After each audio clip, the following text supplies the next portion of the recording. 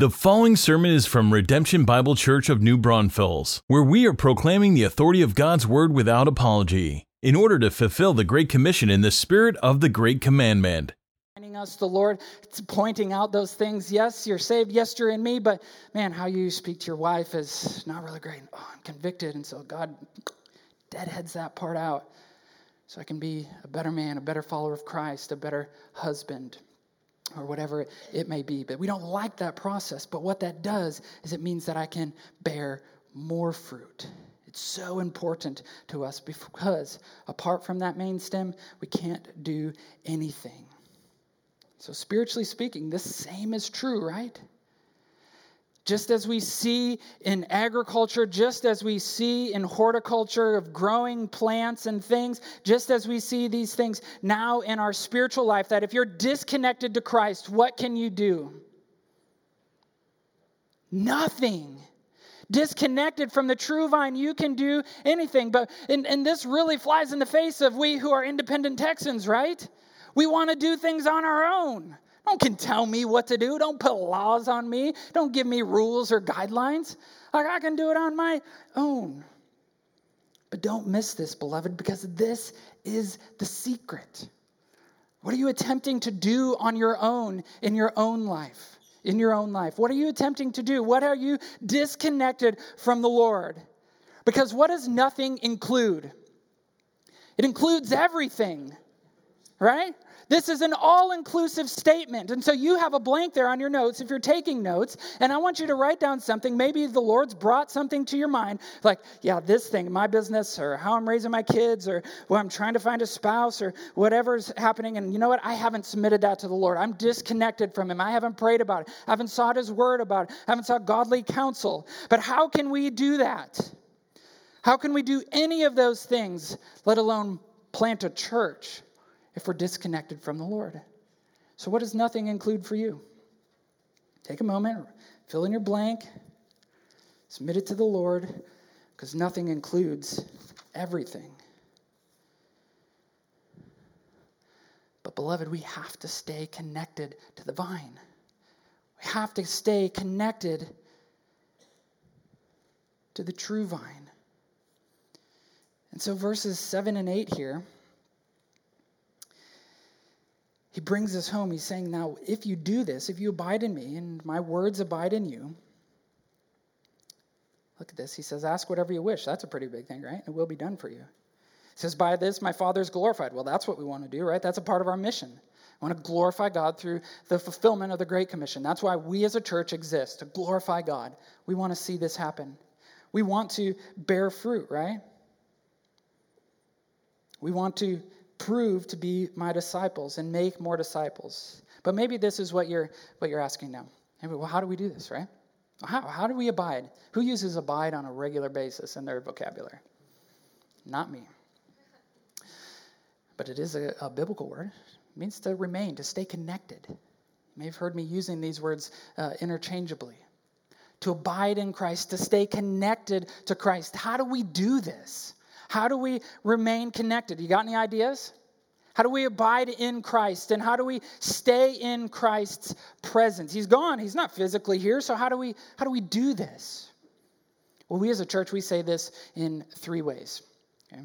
We say this in 3 ways. You may have even noticed it on a banner out in the hallway because this is so important. This is what a mature disciple looks like. This is what we do, and this is how we stay connected to Christ. We worship Christ.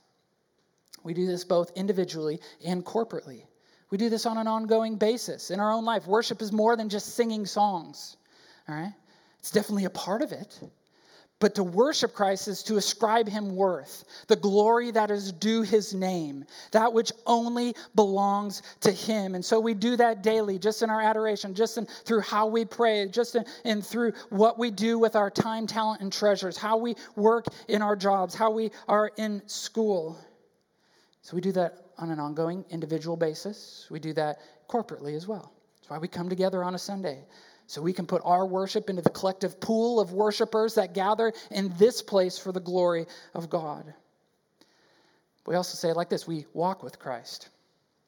We walk with Christ. We do this, again, on our own.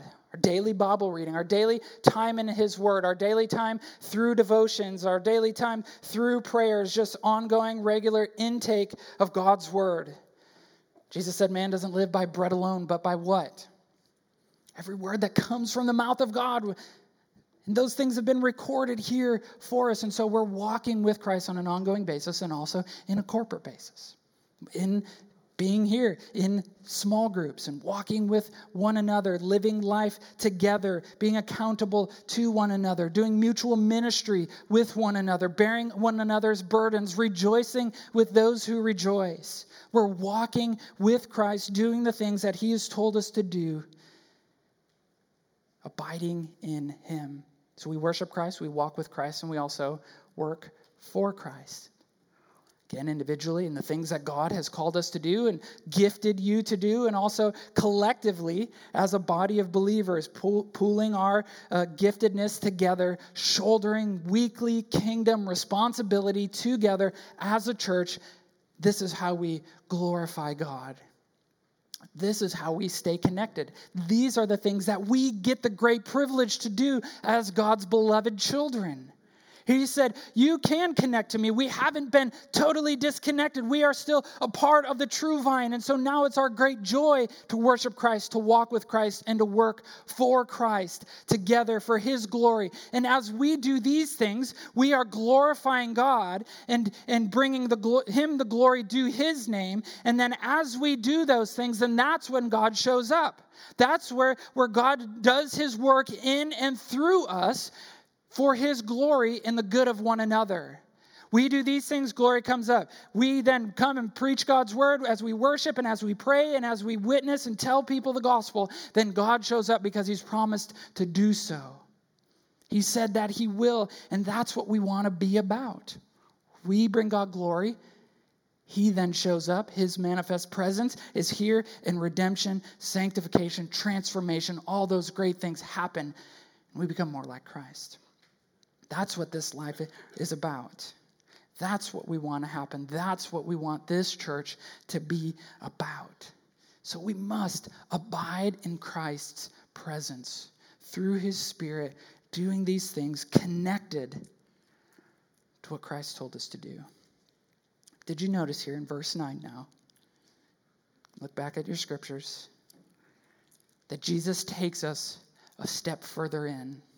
He's saying not just abide in me, not just as if I'm in the room or like you're around me or whatnot, but He takes us a step further in. And He says this, abide in my love.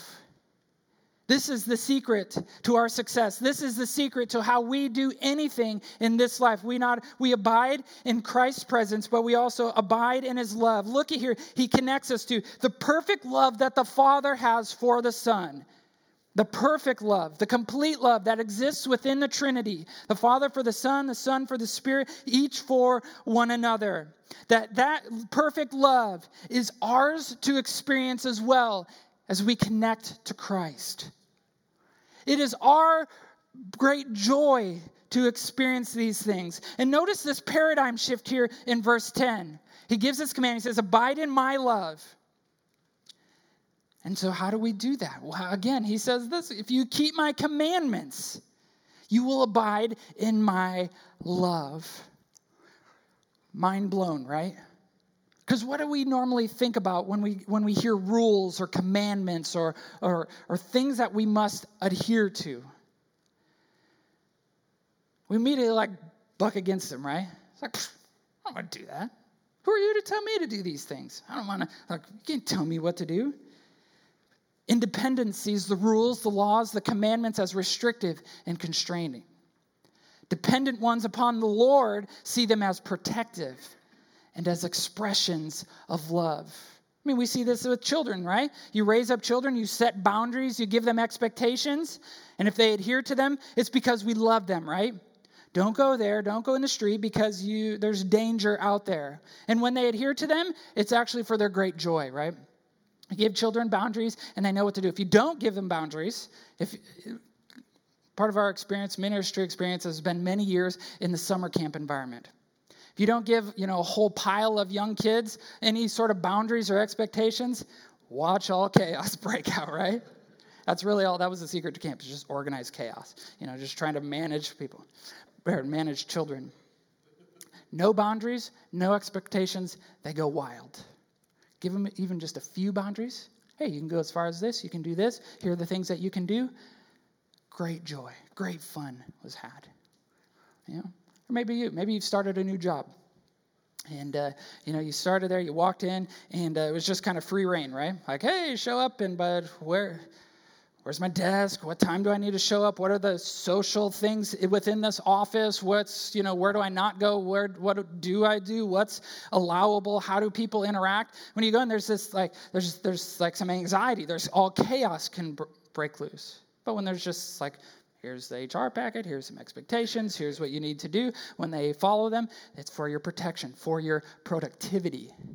It's so that you can all be on the same page. God's commandments, his rules, his laws for us are that same way. They're for our protection. They're for our productivity. They're because he loves us. Not because he wants to restrict us, or because he wants to be a killjoy, or because he wants to, to squash all of our fun. But it's because he loved us. And we have to take an opportunity here. We have to see this here, because who's the only one that kept all the commandments perfectly? You're right. So Jesus did. Have you and I kept all the commandments perfectly? No. But Christ did. And that's what perfectly qualified him to be the sacrifice for our sin. He was the only one that could do what the law required. He was the only innocent one that has ever walked the face of this earth. And yet what happened to him? He was unjustly killed and paid the ransom. He was the redemption for our sin, for the things that we did to offend God. And yet in a great act of love, he paid the penalty. And now we have access. This is what Romans 5 says. Now he is our introduction into the grace by faith in which we stand now with the Father. This is the gospel. This is the good news that redeems mankind. This great gospel, the one who fulfilled all the commandments. And it is ours for the experiencing. It is ours to be plugged in, to be grafted into the true vine when we respond in repentance and faith to Christ. When we say, God, you know what? I can't do this on my own. I can't save myself. I can't live the abundant life, both here and for eternity with you. I cannot do that on my own. And I know that I've fallen short, but there is one. There's one name. There is one who has done it. And he did it on my behalf for his glory and my great salvation. And so my faith is in that man. It's in that name. It's Jesus Christ. And that is the gospel, the good news of Jesus Christ that this pulpit will always proclaim. If you've not responded to that, today is the day to do so. Today is the day of salvation. So there's no magic words that you have to say. You don't have to walk an aisle.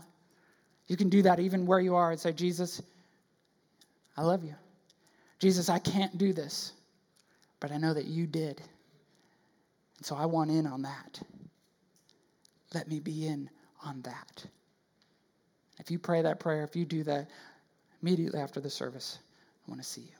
I want to see you. I want to celebrate with you. Because when you do that, the whole host of heaven is celebrating with you. You think that what the worship that we experienced moments ago was awesome? Which, by the way, it was great. Praise the Lord. Great job, worship team. But there is more rejoicing in heaven when one sinner repents of his sin and turns to Christ. What a great day that is. What a great thing to experience. Jesus was the one. You can abide in his love. In a world of hatred, in a world of chaos. I mean, I don't have to tell you about all that stuff. But you can abide in Christ's presence and his love. And this great love gives us great joy. Do you see that? He says, these things I have spoken to you. Look at verse 11. These things I have spoken to you, that my joy, Jesus' joy in doing these commandments, Jesus' joy in living his years on this earth, Jesus' joy in knowing what is about to come in just a few short moments when he'd be betrayed and then beaten and then crucified, that my joy, he says, will be in you and that your joy may be full. Who wants in on that? Yeah, all y'all do. All y'all want to be in on that joy. Because you may have a fun-loving family and you may be a joyful person, but there is true fulfillment and joy in abiding in Christ and his love that can be found nowhere else. Nowhere else. That's what we want. That's why we do these things. And that's why we tether ourselves to this truth that I am loved by the God of the universe. It's a thing that we say here. And it's not just trite. It's a thing that we put on signs as you leave this campus. Because this is the resounding truth that you are loved. And we can abide in the love of Christ. All over your scriptures, you'll see this statement that the steadfast love of the Lord endures forever. The steadfast love of the Lord endures forever. So we tether ourselves to this truth. You know, we as Redemption Bible Church, we cannot start off without these things as our foundation. We must be connected to Christ. Our only success is found in him. Our only success is found in the abiding presence of Christ. If Christ is not here and if Christ is not doing his work, I don't want to be here, and neither should you. We want to be where Christ is working because his presence and his love is the difference maker. It's the difference maker. We look to nowhere else. We don't look to our fancy logo and all of our equipment and our signage and all those things. We don't look to those things, but we look to Christ. And if he leaves, so should we. If we are to accomplish the Great Commission, if we are to fulfill what Christ has called us to do, if we are to see lives change and redemption happen, if we are to see children and teens on fire for the Lord, if we are to see brokenness healed and Christians living out their giftedness in their businesses, if we are to see the nations come to Christ, if we want to see the people that are moving to this area, the greater Austin, San Antonio area, but here in New Braunfels, if we want to see those people come to Christ, if we want to see more churches planted, if we want to see the lost saved, the saved matured, and the mature multiplied, all to God's glory, then we must stay connected to Christ. For apart from him, what can we do? Nothing. Let's pray. God in heaven, it's you whom we love. It's you whom we are connected to. So we say this, faithful God, master gardener, author of life and growth, till up the soil of this city, revealing the idols of sin and self-sufficiency. May our resources, our time, wealth, hands, homes, and mouths be the tools of your planting. As you tuck away the seeds of grace into those we meet and welcome. O God, who causes growth, germinate the seeds of truth in this city. Reveal your righteousness, man's sin, Christ's sacrifice, your holy welcome to rebels in their inner being, and call them to life.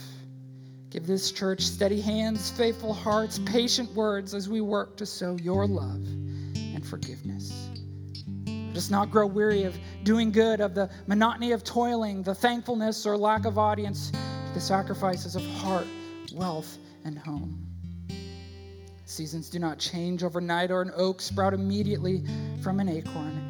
Give us a clear view of the end, that we will toil, water, and weed with cheerful diligence and hope of the harvest to come. Give us roots that can sustain winds and drought and rain. Help us to faithfully weed out the enemies of your spirit, bitterness, envy, laziness, pride, and callousness that spring up in our own hearts. Oh, faithful God, give us the growth, that your name may be honored and all men may know that there is but one way for man to be saved.